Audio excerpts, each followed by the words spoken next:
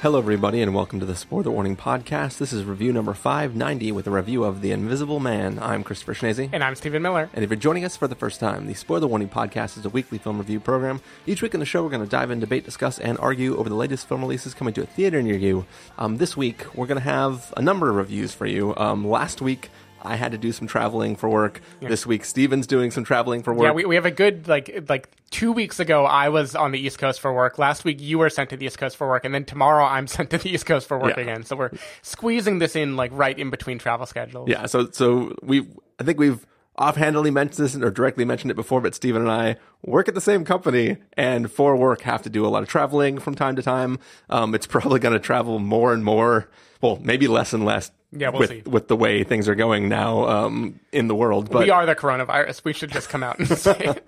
But yeah, so we have to do a lot of traveling. So from time to time, there are going to be some gaps in the availability of episodes. But like this week, we're going to try to do as much as we can to get everything that we have seen. Because even when we're traveling, we do try to see the films that have been coming out. So this episode is for The Invisible Man. We're going to have a review of Onward. We're going to have a review of Emma. And we're going to have a review of The Way Back. And those will start coming out this week and lead into next week, where we're going to go on and maybe do reviews of Bloodshot and First Cow. Maybe getting First on Cow. the record. There was another one too. Anyways, basically, we're going to try to do as many reviews as we can, so that if there's a film you're interested in, you will be able to hear our opinions. But for now, this film is a film that involves somebody maybe potentially experiencing somebody invisible around them, potentially an invisible man. But yeah, Stephen, this question is not at all meant as an indictment of this film, just a thought experiment for our real world. Do you think, I guess I'll ask it two different ways. If you had the ability to turn invisible, do you think you could actually exist within a space? Like, could you hang out in the office all day without people catching on? And also, if you were moving through a space, do you think somebody could exist in that space invisibly and not, like, have something happen to give away their existence? To my first question, are my AirPods invisible also? I need to know what I'm going to do for that many hours. You couldn't listen to the AirPods because that noise cancellation will make it hard for you to avoid the people who are moving through a space. Yeah, but I could, like, hug a wall real tight. True. Yeah, so I do think, and this film does beg it too, is just, I think it'd be quite easy in a space that is large to exist being invisible and not be detected by people. Yeah. Because I also think the mind is going to invent so many reasons for the sound you heard or the weird thing you saw before it actually convinces itself that an invisible person is there. Yeah. So I think that would actually work for quite a while. The question is more, what do you spend your time doing if you're just creeping in a house for hours at a time? You know, that becomes more difficult. And how do you pee if you're just trying to stand in the corner? Very good I guess you question. could just pee. But the question is... your pee invisible? Yeah. We don't know. When the liquid exits your body. If your pee wasn't invisible, wouldn't they just see it floating like an intestine-shaped True. glob of liquid? Maybe it's a thing where the ground starts to get wet, and then after it's been out of your body for a few seconds, it becomes visible, right? Like it could be sort of a mixed visibility situation. So as parts of you shed, those parts become visible because they're no longer... If the Invisible Man cuts off his arm, does his arm stay invisible, or does like a visible arm suddenly appear? Well, having seen the film, we know the answer to that question, but we'll talk about that later, maybe in spoilers. But right, sure, yeah, okay, that's true. In this question that I am hypothesizing, we're not assuming we're not assuming what the power is that makes you invisible. We're just assuming that you are invisible. So Okay. So yeah, I think it would be easy to exist undetected. It would be hard to not get really bored after too long of having to do that. Yeah. For the second question of detecting someone, I don't know. I mean, like, I've lived in enough like old apartment buildings throughout the years up here.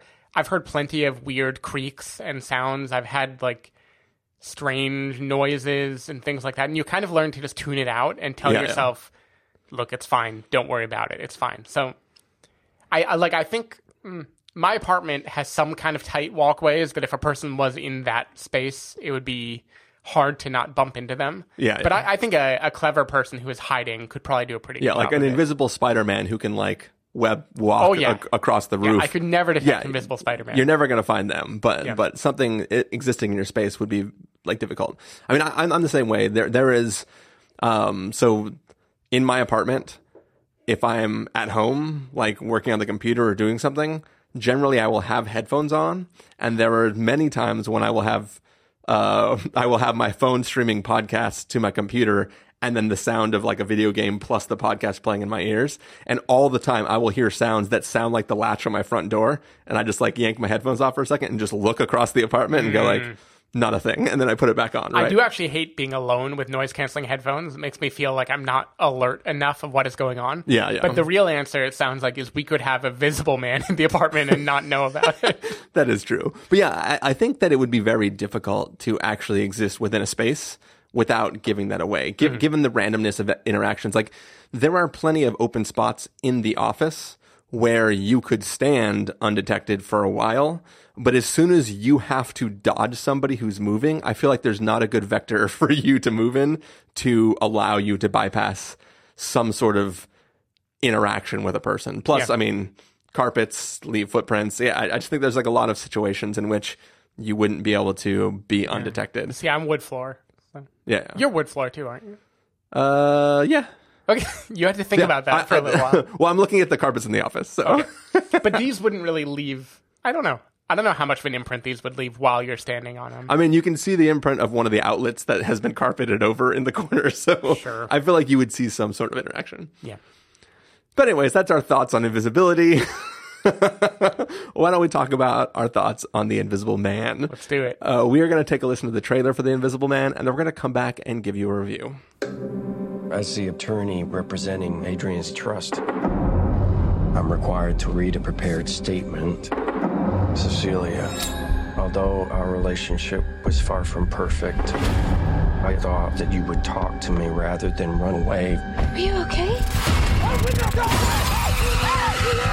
What happened to him? He cut his wrist.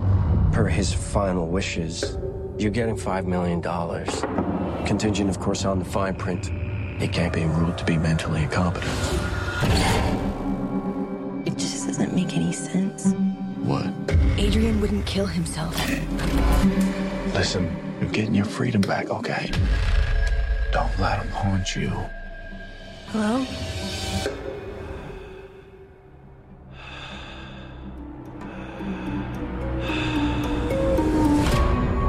I'm scared. You don't have to be scared of him anymore.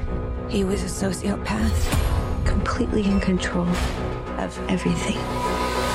He said that wherever I went, he would find me, walk right up to me, and I wouldn't be able to see him. Are you okay? Someone's sitting in that chair. I found something that can prove what I'm experiencing. You need help. Adrian is dead. I went to his house today. He's not dead. I have a pile of ashes in the box that would disagree with you.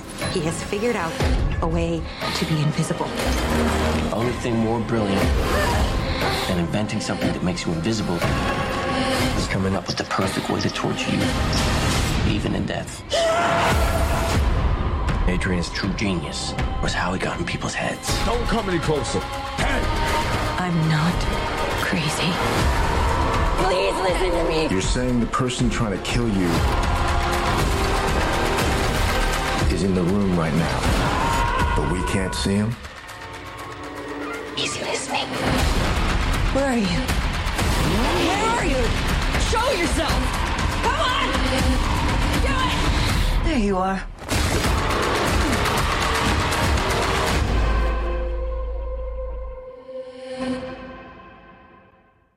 So The Invisible Man is the story of a woman who is in an abusive relationship and decides that she wants to leave her husband. And after she sort of escapes and tries to make her way away, she finds out that he has died, potentially taking his own life. And as she sort of deals with the fact that she's free from him, she starts to feel the presence of somebody who might be around. And she starts to fear that maybe he isn't actually dead and is, in fact, stalking her invisibly. And she has to deal with the fact that the people around her think that that is a crazy thought. Stephen Miller, what did you think of The Invisible Man? I thought this was really, really good. I was quite impressed by it. And so, for starters, I did not want to watch this movie because it is a horror movie. At least it was billed as a horror movie. And canonically, I am a wuss when it comes to horror movies. I don't want to watch them. Don't want to be scared.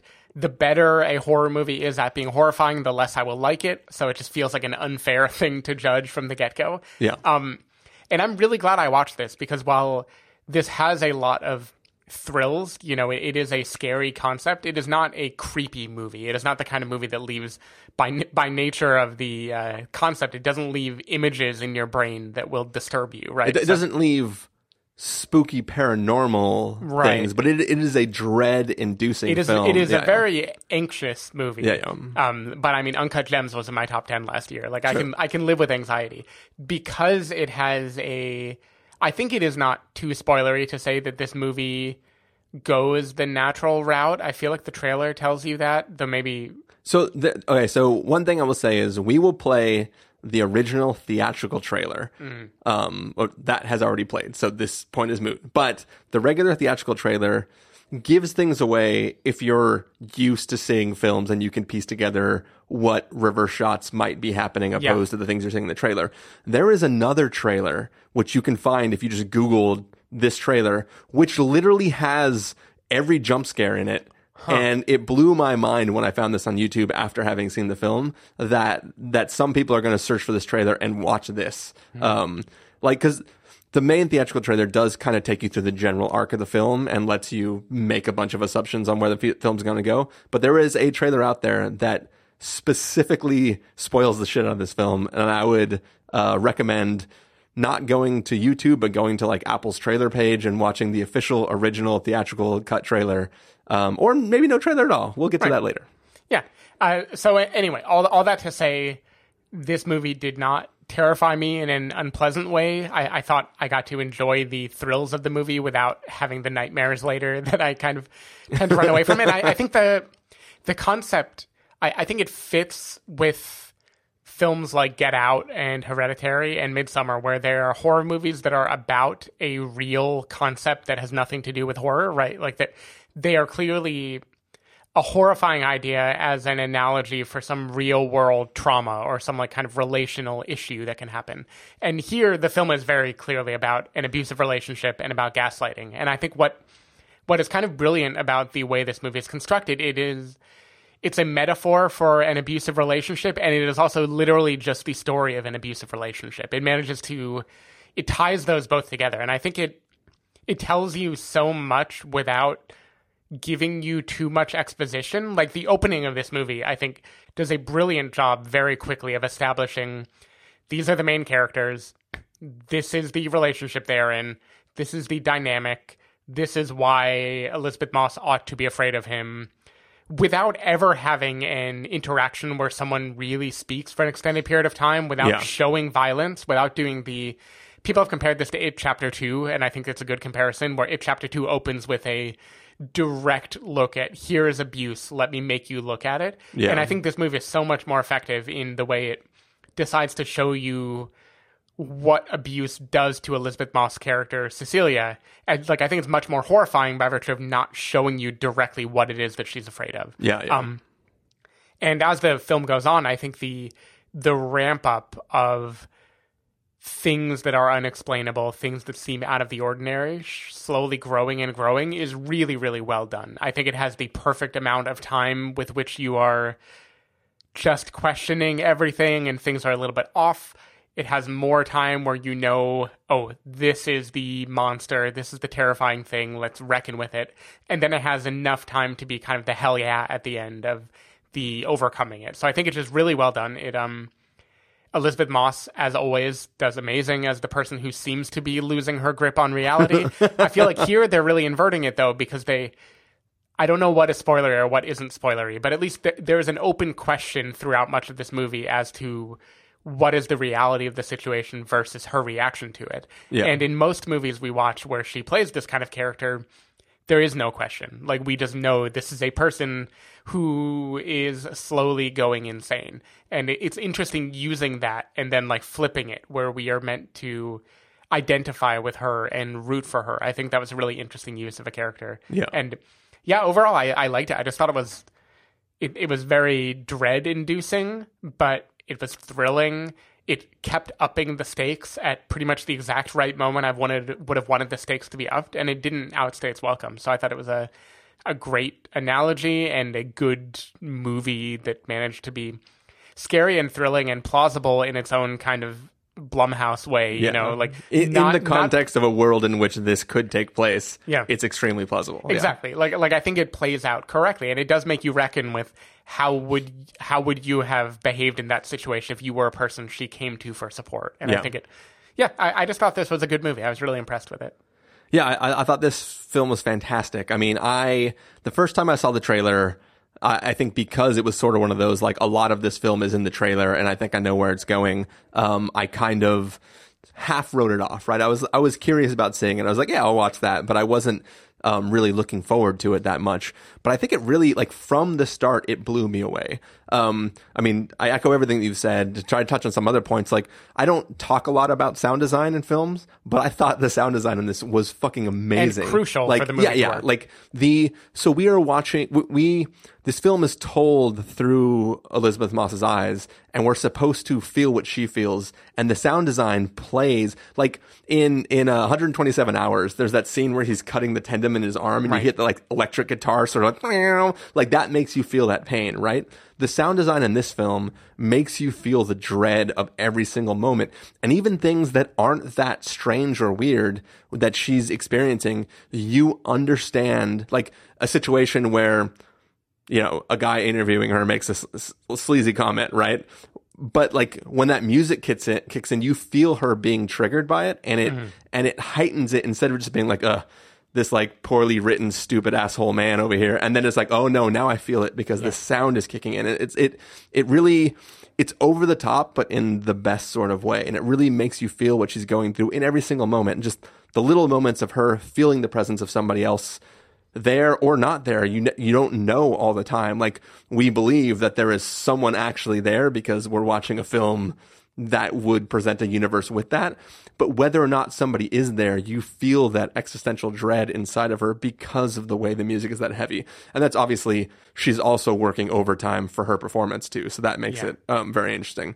One of the things I kind of didn't like in the trailer was this discussion of, hey, you have an inheritance of $5 million. Yeah, and it makes it sound like a haunted house movie, right? Where it's like, if you can survive for this long without being seen as crazy. Yeah. But you know. that premise of you get this money as long as somebody doesn't call you crazy, that felt very cheap. And the reality of the way that plays out in this film is fucking brilliant. Like, I thought it was really, really good because there's whole scenes that we're not seeing that put I don't even know if the line is ever said directly like that in the trailer. Think it is. I feel like it's cut around to make it seem like the film is going to be one thing, and then it goes in sort of a different direction, and a direction that gobsmacked most of the people in the audience that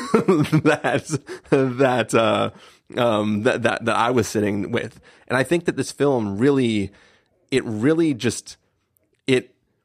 this is a suspense thriller that's sort of sci-fi-y, but it always feels so truthful and grounded in this relationship. I mean, that opening scene that you mentioned is so amazing. Like, it is a prolonged scene of a woman just trying to get out of bed and leave the house. And as you said, this scene lasts for what feels like 10 minutes. Yeah.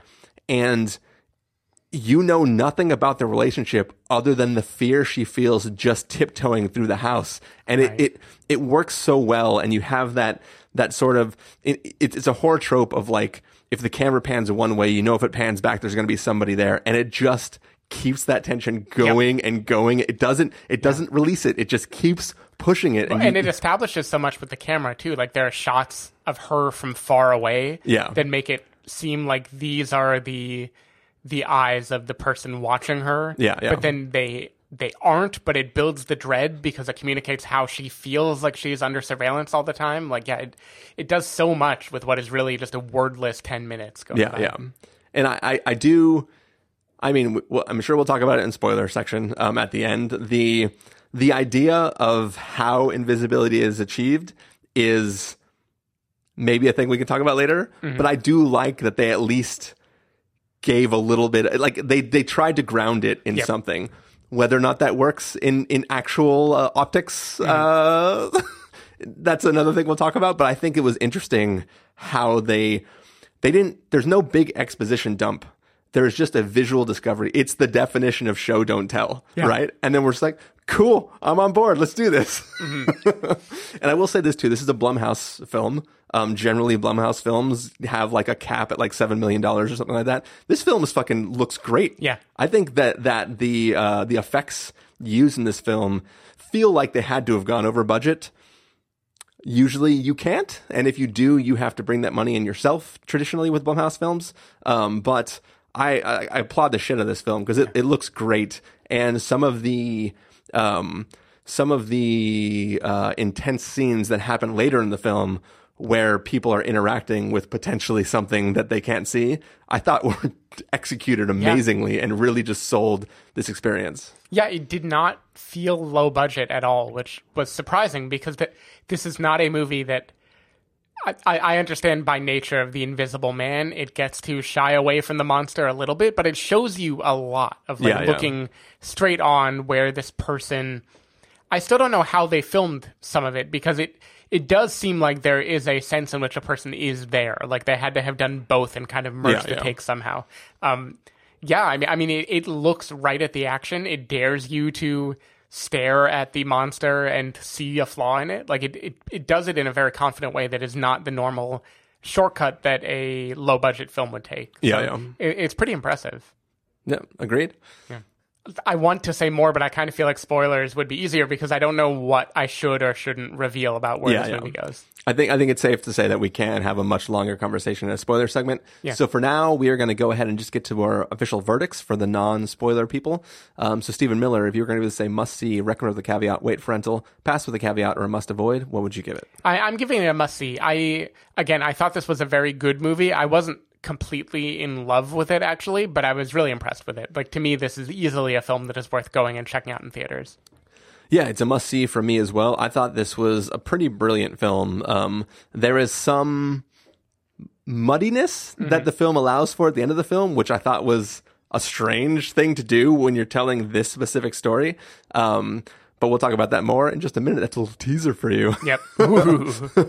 But yeah, I thought this was great. And I think that if you see this, it'll definitely put you through a little emotional ringer. And you should enjoy your time watching it in that feeling of being creeped out sort of way. Yeah. Cool. Well, if you don't want spoilers, we're going to say goodbye to you for now. Everyone else, you can stay tuned. And after the music fades out and comes back, or fades up and then goes away, we will be back to talk spoilers with you. But for everyone else, Stephen Miller, if people want to find you throughout the week, where can they do that? People can find me at twitter.com/sdavidmiller or sdavidmiller.com. People can find me at christopherinreallife.com or twitter.com/christopherirl. You can find the podcast over at thespoilerwarning.com where you can get a bunch of the back episodes of the show. If you want to subscribe to the show, you can do so in Overcast, Stitcher, Apple Podcasts, or wherever podcasts are found. If you want to know when the episodes go live, you can follow us at twitter.com/spoilerwarning, facebook.com/thespoilerwarning, or instagram.com/thespoilerwarning. If you want to get a hold of us directly, you can send an email to fans@thespoilerwarning.com, or you can use the contact form on our site. Music for this episode will come from the soundtrack to The Invisible Man. So hopefully you still want Invisible by Clay Aiken. I feel like that would be a good one. That might also be playing. It's a toss-up which one is going to get us taken off YouTube faster. But yeah, so that is the non-spoiler part of our review. Right now, music is going to fade up, and when it comes back, we are going to be in full-blown spoilers. So if you don't want to be spoiled, go watch the movie, come back, and listen to the next section.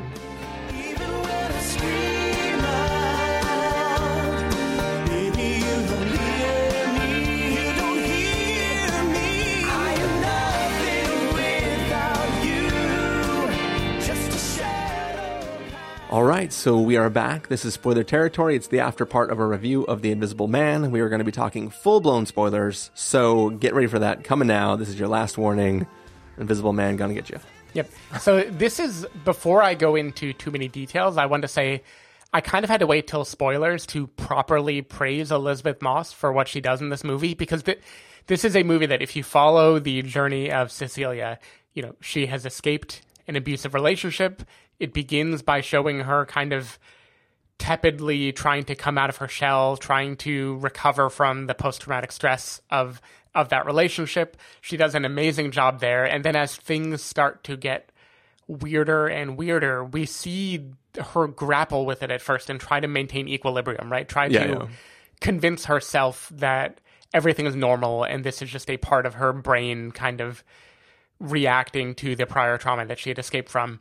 And I think the way she handles when those stakes get elevated, like a few in particular, there's the moment when her sister gets an email that wasn't from her, and the kind of panic she has, the way she manages to both convey, I am a real person who really feels this, but then say it in a way that other people would not unreasonably hear. This is a person who is in a kind of manic state right now, who doesn't know what is going on. She manages to play both so well, where she is 100% convincing in what she does, and 100% believable that regular people will ignore what she's saying or dismiss her. And I think she's put into situations that are obviously unexplainable in any context. We'll get into those in a little bit, most likely. But I mean, it's definitely we are on her side because we're watching a film that is framed from her side of things. But in a world where we were watching this film with no context for the film we were trying to watch,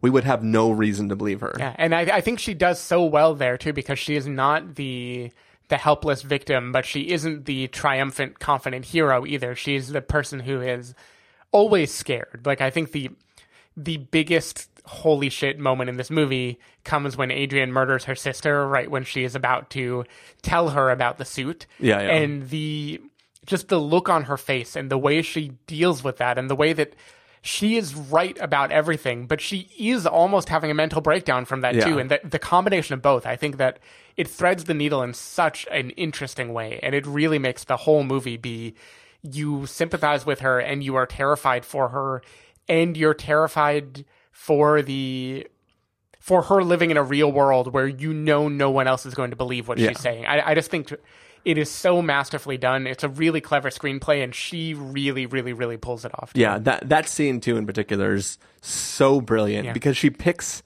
a wildly popular restaurant with the knowledge that nothing can happen there because it's a crowded restaurant where everybody is there and paying attention. But the fact that like he just, like, a knife is hovering there and she sees it too. It's not suddenly she's dead and Elizabeth Moss knows, but nobody else sees what happens. The sister, before dying, sees the knife floating there, is like, what the fuck, gets slashed, and then he just slaps the knife into her hand. And that, you seeing her realizing, not just, oh my God, I just saw my sister dead, people are going to think it's me, but that realization that people are now looking and she is just holding a knife.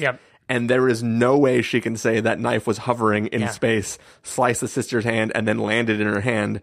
And there's nothing she can do about it. Like, it was so amazing. Good. So amazing. It is such a good moment of escalation in a film, too, that could have stayed in just the psychological horror mode, right? It could have been, I'm being haunted by this person, weird things keep happening, my life spirals. But instead it decides to ramp up right there and say, we are going to now be in full-blown terrifying thriller mode instead. And I loved that moment in the movie. I thought that was just like a brilliant I don't even know, like, just amping up of the stakes of the movie at the exact time that they needed to be raised. So, once again, not an indictment of the film in any way whatsoever, but going back to my question at the beginning of the film, do you think Adrian could walk through that tiny restaurant into the kitchen, grab that knife, and come back without bumping into anybody? Sure. Yeah, I buy it. I mean, even if you bumped into someone, what's going to happen? They're going to be like, oh, there's an invisible man there? No. They're definitely going to be, like, very extremely confused. But also, if you bumped into anyone that wasn't facing you, they wouldn't be, right? They would think somebody else, some asshole bumped into them and walked away. Yeah. Right. But imagine he's facing the sister getting ready to slash her throat, and then somebody's walking to the bathroom and bumps into him from behind. Like, you're definitely going to fall over if just... So that part, the confidence with which he does it, Yeah, like, yeah. and it's kind of slow relishing in it, isn't like just a quick thing. Yeah. That is harder to believe. I don't remember if the knife came from elsewhere, if that was a steak knife that was at the table. That was already. way too big to be. It was like a 12-inch blade. That's definitely a kitchen knife. There's no way that any steakhouse has that on the table. Yeah, I was wondering, is that knife from The house? the house? Yeah, because there's kind of Chekhov's knife, right? Where Yeah, yeah. early, the first time we literally see an invisible man doing anything, it is turning on the stove and grabbing a knife off the counter or grabbing a knife off the floor. And he right? definitely... The knife is then placed in a bag, which can't be an evidence bag. We'll just call it a Ziploc freezer bag, 1 gallon, and it is placed in the rafter. So yeah, it could be the very same knife. right? Yeah, I was wondering that. So this is where, before we keep more praise on the film, I have to give my one nitpick, the part of my brain that it does well with later, like it kind of answers it. There's a moment when Elizabeth Moss in the attic discovers a cell phone with photos on it, Yeah. proving that there is a person that was watching both her and Sydney, the little girl, while not little girl, about to go to college, while they slept. If she had taken the phone in that moment and been like, look, I have proof this is Adrian's phone, look at this photograph that I could not have taken, a lot of things would have been solved. I understand why she didn't. She's terrified in the moment he's going to come back.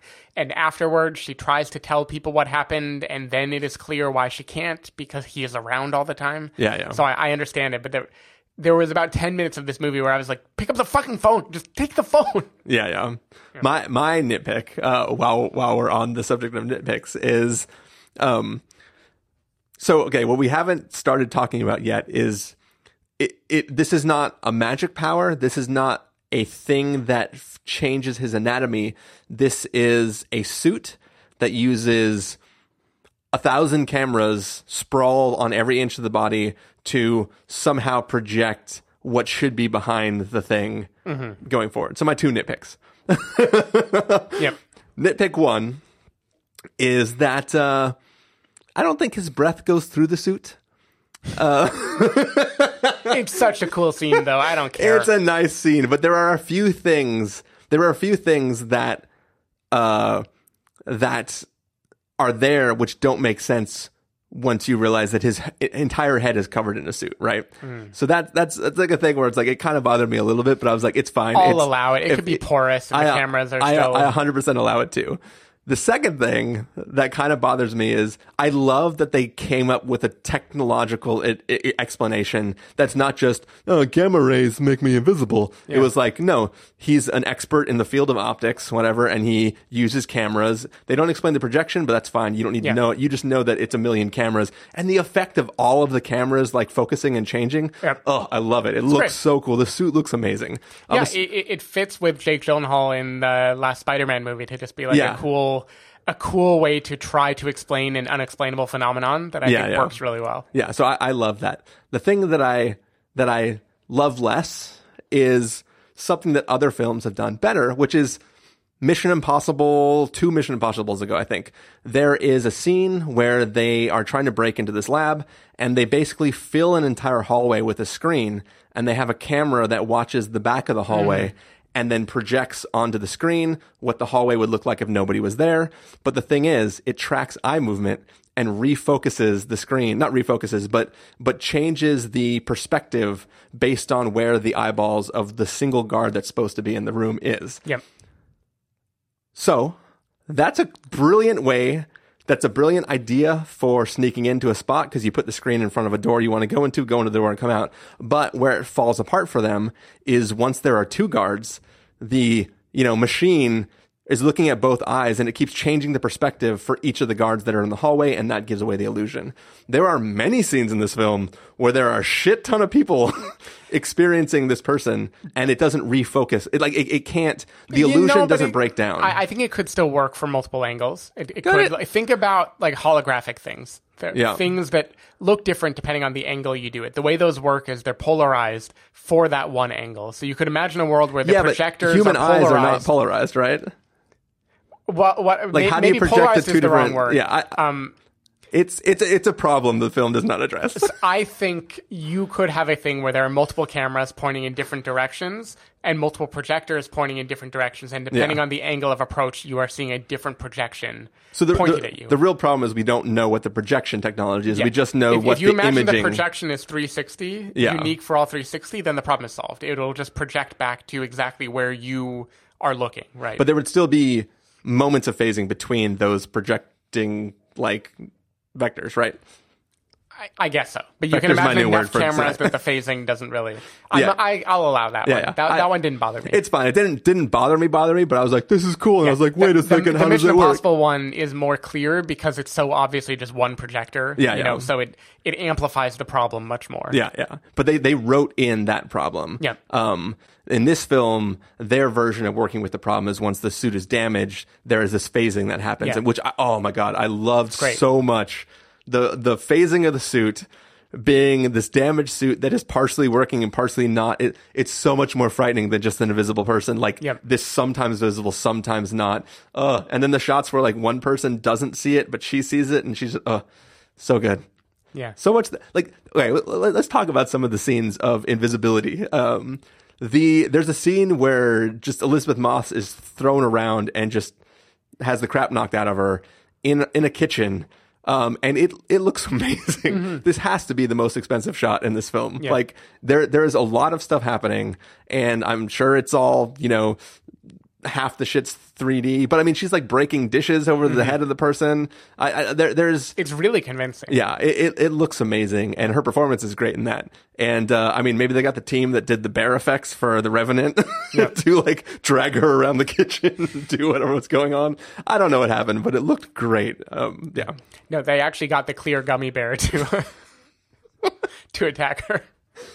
Yeah, but I think that a lot of these scenes are particularly really fun, if you can call it that. I mean, obviously they're harrowing moments of time, but I thought it was done in a brilliant way that really just made me like, if I wasn't already drawn in by the story and what was going on and how it portrayed Elizabeth Moss's experience with her situation, it was still just, it was kind of like watching 1917. We're like, man, they really nailed this conceit of what they're going for. Yeah, they pull it off so well. And as you say, when they start to reveal more of the suit, when it starts to malfunction, again, it is just perfectly done. Like I don't know how on this budget, how much they spent on effects and how they got away with what they did on that low end amount. Yeah. It's pretty impressive. But there are other scenes too where there didn't have to be any effect and they still worked incredibly well on me. Like there's a moment when Sydney, the girl who's going off to college, is trying to comfort Elizabeth Moss because she is kind of falling apart. She's very upset. Yeah. She feels like things are happening that she doesn't understand. And it is about to turn positive, and then Adrian hits her. Yeah. Like, someone who is not Elizabeth Moss hits her, and the camera just kind of like looks down and looks back up. So we know what happened, but we don't even really have to see it. Yeah. Well, there's the sound effect. Yeah. Also, once again, exactly. The sound design in this film. The sound does so much of the work, and the way that scene plays out too is just so devastating to me. Like it is done so well, where Elizabeth Moss wants to be like, no, I didn't, I wouldn't. Why would you? But yeah, and that's where that chain reaction starts to build of, at first, it was just Adrian trying to torment her, being in her space and letting her know, giving her signs that he is still around, that are the whole fear. But then once he moves beyond that to being actually, like, if I was, like, we're hitting here, if I turned around to plug in my microphone to start recording and then I got punched by somebody. It might happen. I would have there is zero, like, there's no amount of, it wasn't me, I'd be like, fuck you, Steven. Yeah. Yeah, I saw Invisible Man too. Like, it wouldn't, like, there was no reasonable explanation for that impact other than the only other person around me hit me. Right. Likewise with the knife thing. It's like, I'm almost glad the sister saw the knife. Yeah. Because if the sister died thinking her sister did it, that's like an extra level of tragedy on top of just having the death. I think that's part of what I like too, and this is going to seem weird because almost every witness dies in this movie, but there is a sense in which for the first half of the film, no one but Elizabeth Moss knows what is going on. Yeah. And then starting with this sister, there begins to be a little bit of vindication where at least like people are in the same world as her. They are also seeing this odd thing happen and they don't understand it. And it does kind of help tip it toward not just the gaslighting effect of I am shouting into the void and nobody is hearing me, into a we are all seeing this together, battling a thing. And I think it gives it a good kind of triumphant boost as the movie goes along and more people start to recognize what she recognizes. Yeah, which is, there's a line of dialogue, I believe it's in the trailer that may have played earlier, but if it's not, you're in the spoiler section, so you've seen the movie, so whatever. But it's that line where when she's first starting to think that he's back and she's talking to somebody and she says, the first time I tried to leave or something, he said to me, I was thinking about leaving and he was watching me. Yeah. And then out of nowhere, he just said to me, if I ever tried to leave, he would find me and he would walk right up to me and tell me he was there.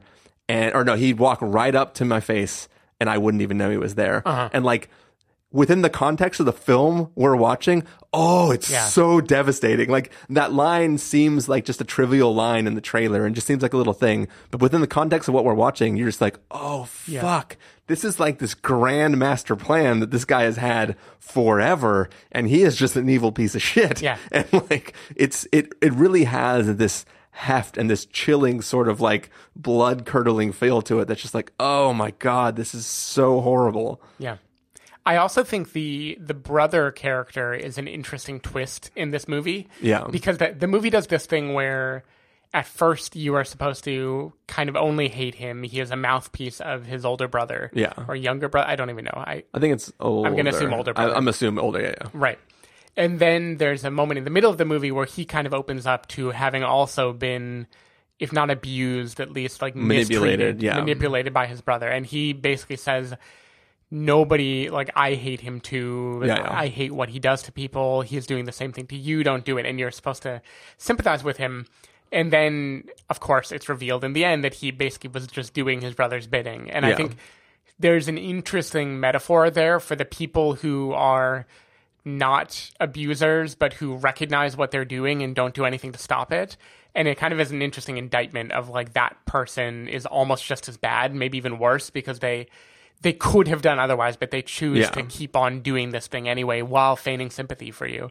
And I just thought that was an interesting... He was a good kind of like slimy character that you can never quite get a grasp on. So here's a question for you, because this is the point in the film where I still enjoy it, but things start to get a little muddy. So the brother, it is revealed, is participating in this torture experiment, right? Mm-hmm. He has all the knowledge of what was going on. He knows there's a baby, which we haven't even talked about yet, which was another just awful. I'm really, really glad that scene exists, where he talks about, of course, he knew there was a baby. He knew you were trying to take birth control. Birth control. I don't know why that word escaped me for a second. But I'm so glad that they put that scene there, because just having her suddenly realize she's pregnant sets off a whole bunch of red flags that are like, oh dear God, like, why does this also have to come in this? But having that scene lets you know that, like, no, they were quote unquote trying beforehand, and he just switched the birth control with like fertility pills or something. I also, it was another interesting thing where there is a universe where this movie does not ever show Adrian actually being alive, where it is all a metaphor for trauma and, you know, the trauma of abuse and what it leaves in its wake even after you escape.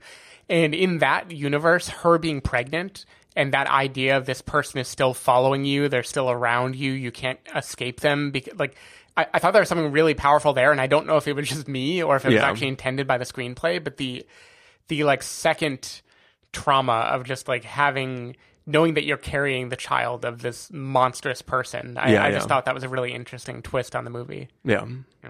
So going back to what I was saying about the brother character is, so we start to learn that they're together, but as things unravel, he seems to be trying to get her to sign over the $5 million to him, which, because that was the thing, is he's like, hey, look, the money was only for you. if you weren't basically found to be a criminal, which is the thing we couldn't talk about before, is it wasn't just like, oh, if you're insane, you can't have money. It was like, as long as you are not found criminally liable in anything. And at this point in the film, she's like basically being held in insanity because she theoretically murdered her sister, according to the police, allegedly. So like that was a bit complicated, but he basically says like, look, you're going to lose all that money unless you want to just sign it over to me, and then we don't have to lose that money. I'll put it into this other thing. Like it feels almost like he is now doing his own manipulation, because at this point in time, we don't realize that he's in on it with the brother.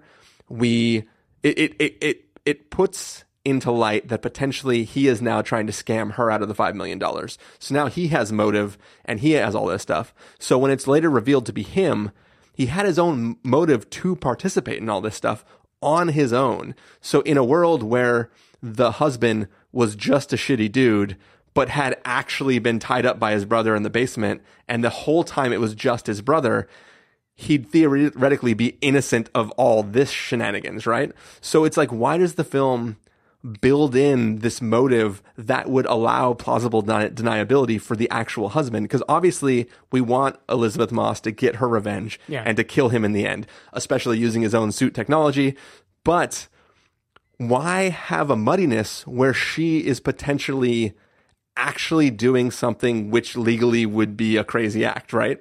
Like, if she murders him in cold blood and he wasn't participating, then she is not in the right. But as film watchers, we are supposed to be on her side. Well, so I don't think the movie intends for you to believe for 1 second that it was the brother all along. I honestly didn't even key into the brother's possible ulterior motive of why he would do it, other than just executing on the will of his brother. But even if I bought that, I think the use of the word surprise is supposed to be the big clue, right? That is the thing that she hears him say. Yeah. That is exactly like she heard him say before. But here's the thing, is that I've had this discussion with my girlfriend. That scene, it is later revealed to be the brother in that moment, right? So he's the one that is in the house, and the very last time he's the one that says surprise. So either he's convincing them all to say surprise together, and I don't think... I thought the word surprise was before she's locked up even. So the first surprise is the text message, and the second surprise is when he's in the house, like after he's chasing them down. So once they've left the hospital and they run back to the house, I believe he says surprise there. But either way, to me, surprise, like here's Johnny, is not the same as you shouldn't be surprised. So even though as an audience watcher, I'm supposed to believe that that is some sort of reveal, but in that moment, he's trying to convince her that he didn't participate in it. So why would he tip his hand? There's no benefit to him tipping his hand. So to me, I think that is a mistake to write that as a reveal, quote unquote, because A, I think they're two different lines, and B, I just think that he wouldn't want to tip his hat, right? Because the whole point is he's trying to convince her that he could have never participated in it. Yeah, see, I feel like he doesn't want to say it, but he wants to give her enough to potentially let her know that he's being, quote, honest. That's how I read that scene, at least in the end, is that in his twisted way, he believes her desire for him to tell the truth. Yeah. And he doesn't want to say it because he doesn't want it to be on the record. Like, he's probably smart enough to know she might be taping this. But that's the thing is, do you think if he really believes that she is so battered by him that he can manipulate her and control her, he wouldn't have like, if he really had the foggiest idea she could be recording him, he wouldn't just let her walk off into the other room, like, because she cried a little bit, right? Like, I feel that this film wants to set this moment of her actualization over the logical crossing of those two things. Like, it feels convenient to me. I think he is just delusional. But he's both evil and delusional. Yeah. And I think we are supposed to mostly leave it there. I do agree, though. It is a little bit... To me, it's the fact that everyone else is so credulous to the story that he was just tied up this whole time and his brother did all of it. that seems odd to me. And of course, he has a lot of money, so you can Yeah, wave it away that way. Where, well, he's extremely powerful and has really good lawyers, and it was easy to make a case that could convince everyone. Yeah. But that is true. That confused it a little. But I love just the metaphorically, he almost gets away with it still. Like, that is just how quick people are to believe him and how quick they are to dismiss whatever she says. So for me, even in a world, and that this is going to be me being edgy or whatever, even in a world where it was his brother the whole time, I think she gets to slit his throat. That's fine. Oh, yeah. Like, he was clearly an abusive monster who tormented her.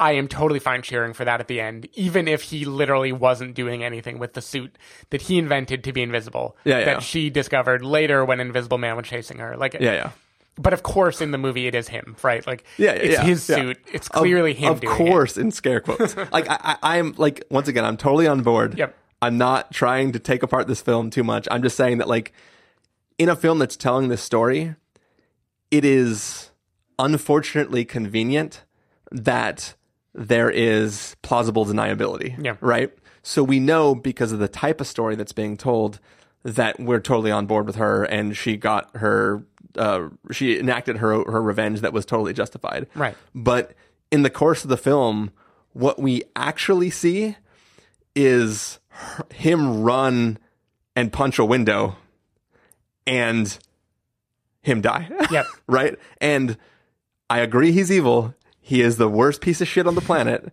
But it's strange that the film would leave any gray area to the truth of the situation. Mm-hmm. Like, the look on is that his sister's partner that she's staying with? I never understood the relationship of the man whose house she's staying in. I don't think it's her partner. No, I think it's just her friend. Okay. Yeah. But the look he has when he looks at her, and she's just like, he slid it. Like, she's still sort of doing the crazy acting, right? She's like, there's surveillance footage. He totally slit his throat. And then he looks down and sees the suit.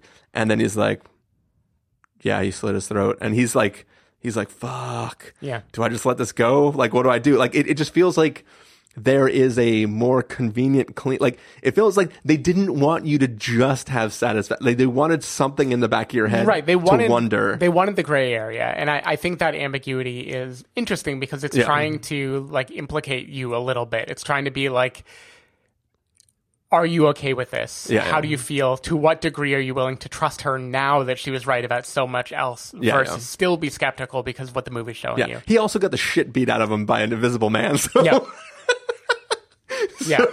So he's definitely willing to let her be on certain situations. Yeah. Also, once again, it is so amazing that when, like, the physical acting of having the shit beat out of him when it's just him on the ground, like, I mean, it's so bravo. Well done. I mean, just the ab workout alone to hold yourself up like that.